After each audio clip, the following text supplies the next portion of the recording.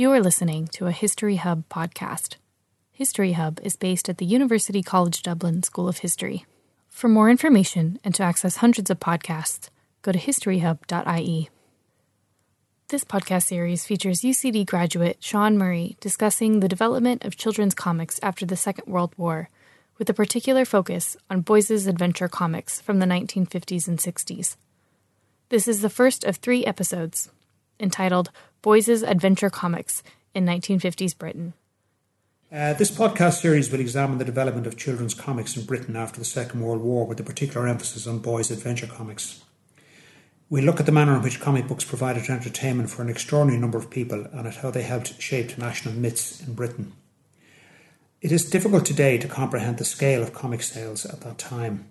Sales of comics in Britain in 1950 were staggering and amounted to over 500 million copies a year, or nearly 10 million a week.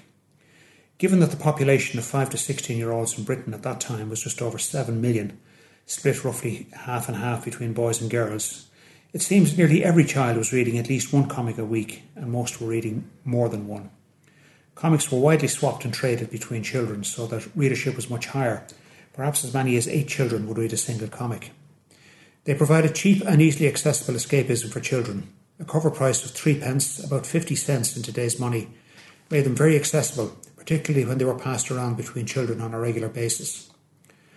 Boys' adventure comics were one of the most important and influential genres in the comics market between 1950 and 1965, and had a major impact on their main demographic, namely boys aged 12 to 16. These types of comics sold around 150 million copies in 1950, amounting to about a third of all comic sales. The principal publisher of boys' adventure comics at the time was the D.C. Thomson and Company Group. D.C. Thomson and Company were, and indeed still are, a major family-owned publishing company based in Dundee in Scotland. They emerged in the comics market in the early 1920s and rapidly gained market leadership. Their so-called Big Five adventure comics had dominated the boys' adventure comics market before World War II. They were considered technically superior to other publishers in terms of their printing and presentation, and some have commented that they were producing some of the most interesting examples of juvenile fiction at that time.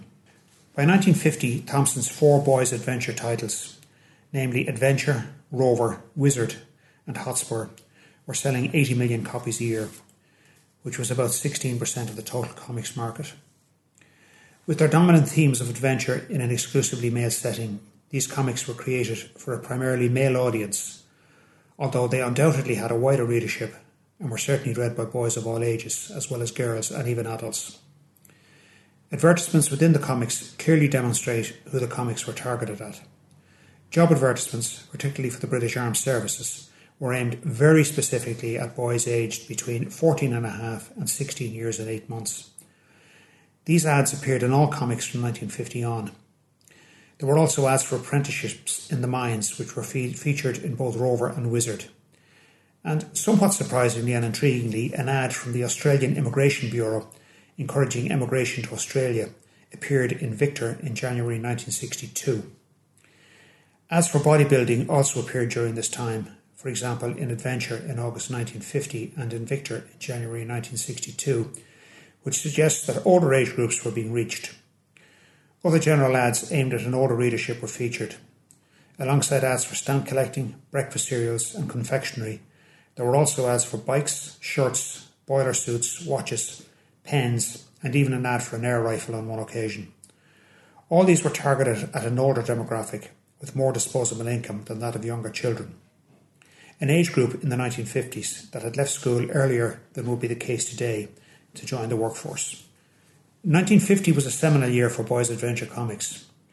That year, the first serious competitor to the Thomson titles appeared with the launch of Eagle by the small publisher Hulton Press. Described by one commentator as the first important comic of the post-war period, Eagle sold 1 million copies in its first week, subsequently settling at sales of around 500,000 a week, or 26 million copies a year. However, its true significance lay in its visual innovation. It described itself as the new national strip cartoon weekly. Taking its cue from American comics, it was the first all-pictures comic to be pitched at older boys, an innovation which would ultimately change the entire comics market in Britain. Eagle's focus on imagery set them apart from the Thomson titles. At that time, Thomson comics were text-heavy, with little use of colour and minimal visual impact apart from their front covers. Typically, an issue of these comics carried up to 30,000 words, which was a huge, weekly reading commitment for boys of that age. While today the 1950s are described by collectors as a golden age for British comics, the first half of the decade actually saw a sharp decrease in sales. Many of Thomson's competitors in 1950, such as The Champion, Comet and Sun, ceased publication during the decade. The most likely cause of the decline was the growth in television ownership. The number of TV licences in England and Wales grew from 344,000 in 1950 to 11.3 million in 1961. Competition from other sources of media, such as cinema, would also have impacted sales. At the end of the decade, then, Thomson's began a significant restructuring of their titles to address their falling sales. The appearance and the look and feel of the Thomson comics had changed very little since 1950. They remained text-heavy, and as a result of increased page numbers, their word count was often nearer 40,000 per issue than the 30,000 I mentioned earlier. During that time, new competing titles such as Lion and Tiger had emerged, which emulated Eagle's all-picture format and were part of the market shift towards the use of pictures. These market changes during the 1950s provided the impetus for a new style of comic that allowed the medium to discover a form and style that helped it endure and thrive in the longer term. Picture comics were now the only game in town, and in the response to the market changes and their declining sales, Thomson's in 1959 relaunched Hotspur in an all-picture story format. This change helped to boost the sales of Hotspur by over 40% by 1965. Adventure and Wizard were merged with Rover, which retained its all-text format and by 1965 was Thomson's only all-text title. These mergers did not stop the sales decline of this now outdated all-text format, and by 1965 the merged titles were selling only 23% of what they had sold in 1960. In 1961, Thomson's launched two new titles. Victor was an all-picture story comic which was quickly selling 21 million copies a year, while Commando was a novel, pocket-sized, all-picture comic with a 64-page format featuring one single story devoted exclusively to war. Commando, by the way, is the only one of these titles still on sale today and still with the exact same format as when it was launched in 1961. In 1963, The Hornet, also in an all-picture story format, was introduced and achieved sales of 11 million in its first year. The overall impact was successful for Thomson's, with sales recovering by over 20% to a steady 50 million plus copies a year by the mid-1960s. The all-text Rover was to limp on until 1973, when it was incorporated into a revived Wizard in an all-picture format.